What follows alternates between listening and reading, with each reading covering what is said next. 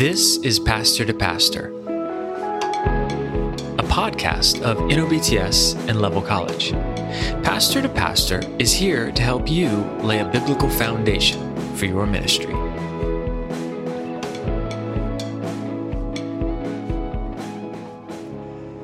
Well, welcome back, and thanks for joining us again today. I'm Adam Hughes, and I'm here again with Charlie Ray. Just to be reminded, we are working our way through, and we're talking about things related to the office of pastor, the definition of pastor. What is a pastor? What is a biblical shepherd?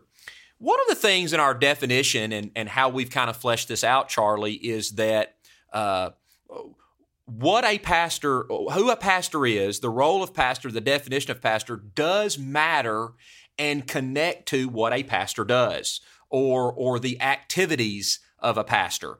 And so one of the things that I think we have to think about when we talk about a pastor's role, what a pastor does, is a pastor leading is he has the responsibility of refuting false teachings. Or maybe the positive way to say it is to guard his sheep or guard the flock. So just today as we get started, let me just pitch the question to you. What do you think about this? How do you think a pastor goes about recognizing false teachers? Yeah, I think that's a good question for us to discuss because it's one thing to say, I need to refute false teaching, I need to guard the sheep, protect the church from false teaching, but it's a little bit harder to sort of determine what that looks like. I think there's some very practical reasons. Jesus uses the language of ravenous wolves who dress themselves up in sheep's clothing. Paul would say in 2 Corinthians, he talk about Satan disguising himself as a servant of light, as Satan's servants disguising themselves as servants of righteousness. So one of the implicit recognitions there to begin with is false teachers don't usually come in and say, hey, I'm a false teacher. The whole point is they try to pass themselves off as doing something good. They try to pass themselves off as faithful pastors, as actual servants of God. So consequently, we do need to be on guard. We need to be thinking, well, okay, then how do I recognize these people who are false teaching false things? How do I get past the sheep's clothing and find out if it's a ravenous wolf underneath? So I want us to talk through today 3 questions that I think are helpful for us to answer this question, how do I recognize a false teacher? One of the primary ones, the first one that I would say is, are they proclaiming the gospel? Now that might sound like a very basic question, but it's actually a little bit in depth for a couple of reasons. One, it means I know what the gospel is. How can I know if somebody isn't teaching the gospel if I don't know what the gospel is? So we need to have a very firm understanding of what is the gospel. But let me just use a couple of passages to demonstrate why this is so important. I like to contrast Galatians 1 and Philippians 1. So in Galatians chapter 1, Paul just comes out and he talks about those who are preaching another gospel, which isn't a gospel at all, but is a false gospel. And he says, these people need to be accursed, right? They fall under the curse of God for proclaiming a false gospel. In this case, probably by adding some things to the gospel. If you look at Philippians chapter 1, and this is a very challenging thing for me as a pastor, in Philippians 1, Paul is not dealing with people who preach a false gospel, but he's dealing with people who preach the true gospel with wrong motives. It's really astounding. Paul is in prison when he writes Philippians, and he talks about these teachers who can preach the gospel from envy and rivalry. He actually even says that they can teach the gospel for the purpose of causing him trouble in his imprisonment. And what's Paul's response to that? I rejoice. It's not let them be accursed like Galatians 1, but what am I going to do? Man, I rejoice and I continue to rejoice. Why? Because the gospel is being proclaimed. So in Galatians chapter 1, you have false teachers who are perverting and teaching a false gospel. In Philippians chapter 1, you have people who are preaching the true gospel with false motives, and Paul's response to those two scenarios is drastically different. And so I think one initial point to ask is, are they proclaiming the gospel? Yeah, what a contrast in the same person's response. Anathema, rejoice. Yeah. That is just, I think you paint a wonderful picture there that helps us think through that. There's a couple thoughts that I have here. One relates to me personally, and it does come out of that even that Galatians passage, Galatians 1 passage. And then I want to follow up with a question with you and get your thoughts on something. So number one of the ways I've even tried to work this out when I've pastored, and one of the things that we say is it's not only as a pastor your job to yourself recognize false teachings, but you're also wanting to help your sheep learn the word enough themselves so that they can what? Absolutely. Recognize false teaching. So one of the ways that I've always tried to pastor towards that is to say to my people, don't even take my word for it. Mm-hmm. Check everything I'm saying. Evaluate everything. Measure everything even I say as pastor against the very word of God itself that you are reading, that you're studying. And by the way, if I say something that goes against the clear teaching of Scripture, listen, I'm giving you permission. As a matter of fact, I'm demanding that at that point you take you take the side of God and of Scripture above me. Absolutely. And call me out on it. And so Absolutely. where does that relate to even Galatians 1? Well, remember how Paul even kind of ends that anathema section. He says, if even I or an angel from heaven should preach a gospel other than the one that you received. Don't listen. Don't listen. Yeah.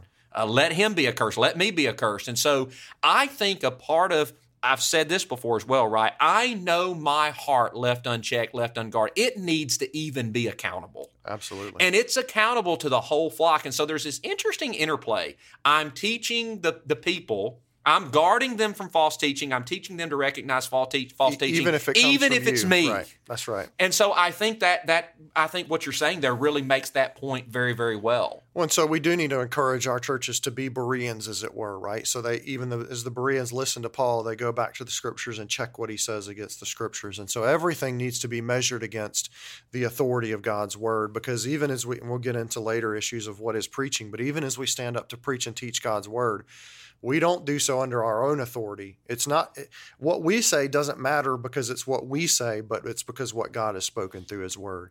And so I think that's a helpful reminder to continually encourage our churches to be saying, just like Paul did in Galatians 1, don't just take my word for it. Make sure and check. And we probably don't have too long to go down this road, but it does say that when we stand up to preach and teach, people at least need to know what passages we're referring to so they can check it against God's Word. I say this a lot in relation to our kids. If my kids hear nothing but sound doctrine, but they don't know what Scriptures it's supposed to be coming from, it's good that they hear sound doctrine, but what's going to happen when they go off to their next church and the next pastor is preaching things that are not sound and they can't tell where in the Scripture that comes from either, then how are they going to be taught to check that against God's Word? So I think that's a helpful reminder. I had an experience like this in seminary where we had somebody come to chapel and they did that very thing. And then I was in this pastoral ministry class afterwards, and there were several of us going, well, that was an exposition. There's a problem here. And the professor said to us, but was anything he said unbiblical? And to some extent, his point was right because it wasn't. Of course, my response back to my professor was, but how would we know? Right. And his response to me was, well, good point. Let me ask, I know we need to move on. I want to ask you one question because I do think this is relevant with where we are today. So making sure they're proclaiming the gospel. You know, we live in a day that even in the church where almost anything and everything, and I don't think this is intentionally done this way, is called the gospel. Right. And so you made the point to actually know what the gospel is ourselves. Because I think what happens sometimes is if we're not careful, we'll conflate gospel issues or gospel ethics with the actual gospel itself. Now, I'm not calling people that do that false teachers, but I am saying that can confuse the point if not careful. Yeah. So I think there's a couple of questions, sort of now sub-questions that we can think about under this broader, are they proclaiming the gospel? Well, then the question becomes, how do we know? I like to use three kind of simple questions to think through that issue. First of all, what are they saying the problem is? So I would argue that basically the big problem that we're dealing with is our own sin, right? Is the need to be forgiven of our sins so that we can stand before a holy and righteous God, because we are not holy. We deserve the judgment and wrath of God for our sins, and we need salvation from that. So what's the problem that they're putting forward? What do they argue is the solution to the problem? Well, ultimately, the solution to my sin has to be the death, burial, and resurrection of Jesus Christ, that He came and lived the sinless life, that He was raised from the dead, that He died as the atoning sacrifice for my sins. And then finally, finally, and I'm not as pleased with how this is worded, but how is the problem solved? How is that solution applied, I guess? So now we're talking about through repentance from sins and faith in the work of Christ, right? Not trusting in what we do for forgiveness, but trusting and believing in the work that Christ has done on our behalf. I think this can be really subtle sometimes. I was listening to somebody talk one time, and it was really interesting because if you think about it from these three questions, they were dealing with basically the fact that when somebody sins against you, that God can sort of deliver you from the sins that other people commit against you. Now, is that true? Yeah, it actually is true. And other people are going to sin against us, and we can trust in God when other people sin against us. But if I just go out there, I mean, think about it this way. If I'm going out and witnessing to somebody, and I'm telling them is, man, other people are going to treat you wrong, and man, can God help you when other people treat you wrong. So believe in God, trust in God, because He can help deliver you from other people's sins. Have I presented the gospel to them? No, that's right. And I'm actually arguing no, because the real problem is not that other people sin against you. And listen, other people sin against me, and I haven't experienced as horrific abuse as other people have, right? I mean, other people have really been in bad situations where they've been grossly mistreated. And we do want to tell those people God is able to deal with that. But is that really the problem of the gospel? And that's how subtle it can be sometimes, where you hear a message that is just genuine truth, but is it the proclamation of the gospel? Right. Yeah, the biggest problem isn't people have sinned against me. It's me. I've sinned against the holy God. Yeah, or even in the prosperity gospel, this is where it goes off the rails, right? Because can God bless you? And can God actually give you stuff? Well, sure, that's a possibility. And does God want to bless you? Sure. Yeah, He actually does. It's actually, He wants to bless us in far less temporal ways than the prosperity gospel argues for. And so this is where distortions of the gospel are so deceiving sometimes. And again, this is the whole point of taking something that's true and twisting it just enough so that it becomes false. Especially if you look at Galatians 1 before we move on. If you look at the false teachers in Galatians 1, not everything they were saying was wrong. Right? But they twisted it just enough so that effectively they turned it into something that was not a gospel. So that's a way I like to think through, okay, has the gospel been presented here? And what I love about this is from a scriptural standpoint, as we just kind of wrap up this first question is, right, there are multiple places in Scripture, but even the Apostle Paul gives testimony to this himself, right, in 1 Corinthians 15. I delivered to you what was of first importance. And there he lays out, right, what the tenets of the gospel are. So we even see Paul himself, if you will, give testimony to the importance of making sure the gospel's the gospel. Yeah. And I think, and again, we probably need to move on, but I think sometimes we think of the gospel as just the death, burial, and resurrection of Jesus. I actually do think the Bible uses broader language than that. Even thinking about the second coming, for example, where Paul talks in Romans 2 about the thoughts of men being judged according to my gospel, right? So I think sometimes we can make the gospel too small, but we can also try to make it too big and lump all these other things in under the gospel. And that's where we begin to, if we're not careful, turn it into a false gospel. And so I think those questions can help us discern that. Well, very good. Well, I think that's great. So one of the things that we have to ask when we're trying to spot or recognize a false teacher is, are they proclaim the gospel? Charlie, what other question would you say that should be asked? The second question I would bring up is, does their life match their teaching? It's interesting here that we're actually, in talking about false teachers, we're looking at the negation of what a pastor is. Right? So if a pastor is supposed to teach what's true, a false teacher is teaching what's false. If a pastor is supposed to live in a manner that's befitting the gospel, right? If the character of a pastor matters, then the opposite of that is, well, their life doesn't match their teaching. After talking about these ravenous wolves in sheep's clothing, Jesus goes on to say that you will recognize false teachers by their fruits in Matthew 7:16. Paul in Titus warns about false teachers in Crete, and he goes on to talk about people who profess to know God, but who denied God by their works in Titus 1:16. Even in 1 Timothy, when Paul's talking about false teachers. He talks about people who are arrogant. He talks about people who love controversy and love to stir up the divisions and dissensions. And so false teachers might be able to disguise themselves for a while, but ultimately, if you watch closely enough, they'll be exposed by their bad behavior at some point. False teaching and bad living go together. They flow out from each other. Yeah, and you mentioned we say it's the negation of what a pastor is, Right. and we see those in those lists. And even our listeners will see on our website and even here in a podcast where we talk about one of the questions is, how do I know if I'm called? Mm-hmm. And the two most objective questions that you ask to know if I'm called is, do I possess skill in teaching the word, teaching the gospel, and does my life reflect the gospel? So again, this is a negation of what a pastor is, and it's also the opposite of what we should ask if we're trying to discern, have I been called to the charge of pastoring a church? I think especially in our world, we need to be very aware. We've talked about this some before, but we live in a world where we have lots of access to good teaching and lots of access to bad teaching. So we're doing a podcast right now. Some people who listen to this podcast will know us. Maybe some of our students will, maybe family members, whatever. But presumably some people who listen in right now don't know us. We've never met before. So there's an implicit recognition right there that they can't check our behavior. The same is true of a conference speaker, even sometimes of seminary professors, right? People in our classes aren't always seeing us living out our lives on a day-to-day basis. So I think we have to be very careful with sort of what we see out there on the internet.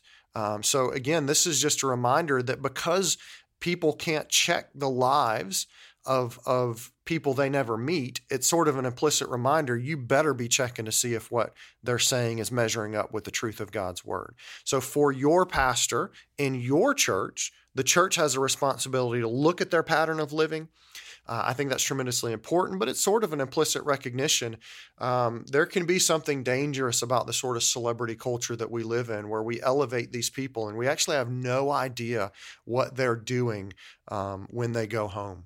And I think that matters. Yeah, and I think, I've experienced this, and perhaps my reaction to it has been a little bit of pride on my part.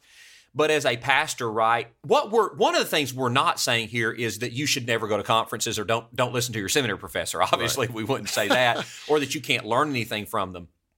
But what you are saying is, and I've seen the same thing, like people in my church went off to a conference, or people in other churches where I know their pastor went off to a conference, and that speaker is in their mind so much better than their own pastor. Mm-hmm. They wish their pastor was that person or was that way or knew that much. And so we have this tendency to actually give that place of honor, if I can say it like this, to those speakers that we see one time for 30 minutes that we don't know. And really, we should be, if our pastor is worthy of that, we should be actually doing the opposite, the reverse. We do know our pastor, and we should be giving that place of honor to them. So we're actually taking the place of honor that's reserved for our pastor, and we're giving it to somebody that we don't know whether they deserve it or not. The other thing I always say, and this really isn't your point, but perhaps just another warning here is, right, you see this one person for 30 minutes and you hear this message that they've probably worked on for 5 years that they preach 100 times or share 100 times, and it seems flawless. Well, there's a reason for that. Absolutely. Where your pastor is basically having from Monday to Sunday or Saturday prepare maybe 1, 2, 3 messages for you. And so again, for all of those reasons, we're given the place that really we should be thinking of towards our pastor, to those that we shouldn't be giving that to. And I get your point is ultimately related to their life, but I do think that relates as well to how we think about our pastor if we have a faithful pastor. I think that's a good warning. And I would go so far as to say, if you're listening to a conference speaker and you keep thinking, man, I wish my pastor was more like this, I'd actually say probably stop listening to that person for a while. Right. Now, you may be in a church situation where you're actually not hearing faithful teaching from your pastor. Sure. So we recognize that, and this is part of checking to see, is my pastor not what they're supposed to be? So that's part of it. But I do warn people, again, don't give honor where it's not due. I would even say, the conference speaker has no idea what your name is. They bear no responsibility for your soul. They're not going to give an account for you in the same way that your pastor is.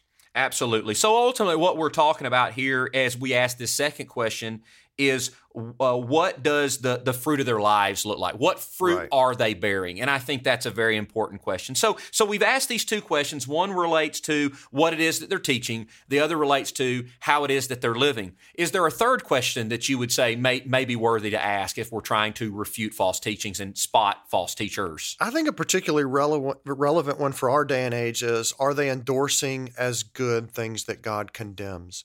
So in 1 Timothy 4, Paul talks about false teachers in Ephesus who are actually requiring abstinence from things that God created to be good. So saying don't eat certain foods, and God says these foods are good, and the false teachers come and say, no, they're bad. Actually, I think we see it in the opposite realm more in our culture today, where false teachers are actually taking something that God says is bad and saying that it's good. One easy way I like to talk about this is I think we could actually use the Old Testament law, which is good, Paul would tell us, right? And shows us some of what God requires.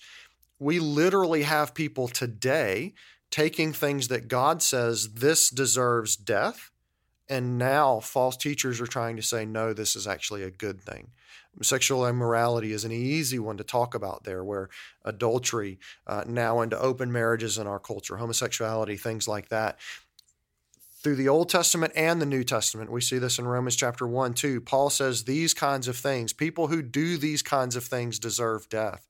And so I would argue that people who take things that God condemns and try to turn them into saying, no, this is actually a good thing, that's another way we need to be very wary of some false teachers today. Absolutely. I also think about that Romans 1 passage beginning there in verse 18, for the wrath of God is revealed from heaven against all ungodliness and unrighteousness of men who suppress the truth and unrighteousness. It's interesting that they deserve death, and even God is saying in his word that they're currently, it's not that there's a future time of wrath coming, but they're currently under God's wrath, which is why the gospel is so important to be shared with them, because like you said, this is a sin that God condemns and is currently condemning in their life. So you're actually not helping people. If you think you're lightening the load and being helpful, actually you're being a false teacher and perhaps even condemning people more under the wrath of God. Well, and so Paul in Romans 1:32 says, though they know God's decree that those who practice such things deserve to die, and this is after giving slanders and haters of God, insolent, boastful, all these things, right? They not only do them, but they give approval to those who practice them. And that actually perfectly describes some false teachers today. Teachers. And this actually does go back to a gospel issue because, right, we go back to that question of what is the problem? And ultimately, we can say we're proclaiming the gospel, but if we just do away with the category of sin, then how can we actually say we're proclaiming the gospel, right? If effectively what we do is say, yeah, you need to be forgiven, but we turn it into, well, there's actually nothing you really need to be forgiven of because there's no such thing as sin, then we've completely changed the gospel at that point and turned it into something other than what it really is. And I was actually going to say that from the implication of what you're saying here, if we connect the first question with the last question, in some ways we could say a false teacher actually could, in essence, proclaim the gospel right. In other words, talk about Jesus's coming, living a perfect sinless life, going to the cross, death on the cross, resurrection, even coming again to set things right. They could get those tenets of Christ, his ministry, and his gospel right. But what your contingency is, but still be a false teacher if as it relates to sin, not willing to identify sin as sin. As a matter of fact, do the opposite with it. Right. One of the things I think we can close with is this is a very practical issue that pastors will face related to guarding the church against false teaching is, do I name names is one question that I would get to at that point. And so I think that's one of the tensions that we deal with is because there are people out there like this, right? There are actual people who are proclaiming these things. And especially in our modern day and age, our church members have access to teaching from all these different kinds of people, doing all the kinds of things we've talked about today. So one of the tensions that I faced a lot as a pastor is, well, do I name names? And I tried to kind of walk a balance there. And basically my theory is essentially this: if all I ever do is name names, then my church isn't going to be looking for the principles right? Effectively, what I'm going to be doing is giving them a list of names, and as long as you stay away from these people, you're all right. You're okay. Well, what about the next guy? Right. What about the name I haven't heard of yet? And so I think, in a sense, we need to be careful that we're not just naming names, that we're focusing on the underlying issues. We can get into our hobby horses of just picking on this one guy all the time, and it gives the church the impression, well, if I just stay away from him, I'm okay. Well, no, that's not how it works. I think, on the other hand, if we never name names, it's almost like the church thinks we're ghost hunting, right? So we'll think, well, he's just talking about this stuff, but I guess nobody's really doing it. So I think in particular, especially if we know people in the church are being influenced by somebody who's a false teacher, I think we do need the names. Paul would actually talk about marking certain people in Romans, right? And sort of marking them off as false teachers. So that's one of the tensions that I find, and I think we have to balance that, where we are naming names, but then also not just making it about the names only. Charlie, that's really helpful. You said our people have access now more than ever to teachings that are out there. And I like to say the opposite side of that is false teachers have access or direct line to our people more than ever before as well. So there's good things about technology, and then there's difficult things about technology. So I think the word that you just gave there kind of in conclusion to really make a practical application for a pastor in the church of how to handle that is very, very helpful. So thank you so much for your entire discussion here and these questions, and also ending with a very practical way of approaching how you should practically carry this out in your church. Thank you so much for being with us today. And for our audience, we thank you for listening once again. We hope you have a great day, and we look forward to talking with you again. Thanks for listening. For more resources on pastoral ministry, visit us at faithfulpastor.com. And to learn more about training to become a pastor, visit us at nobts.edu.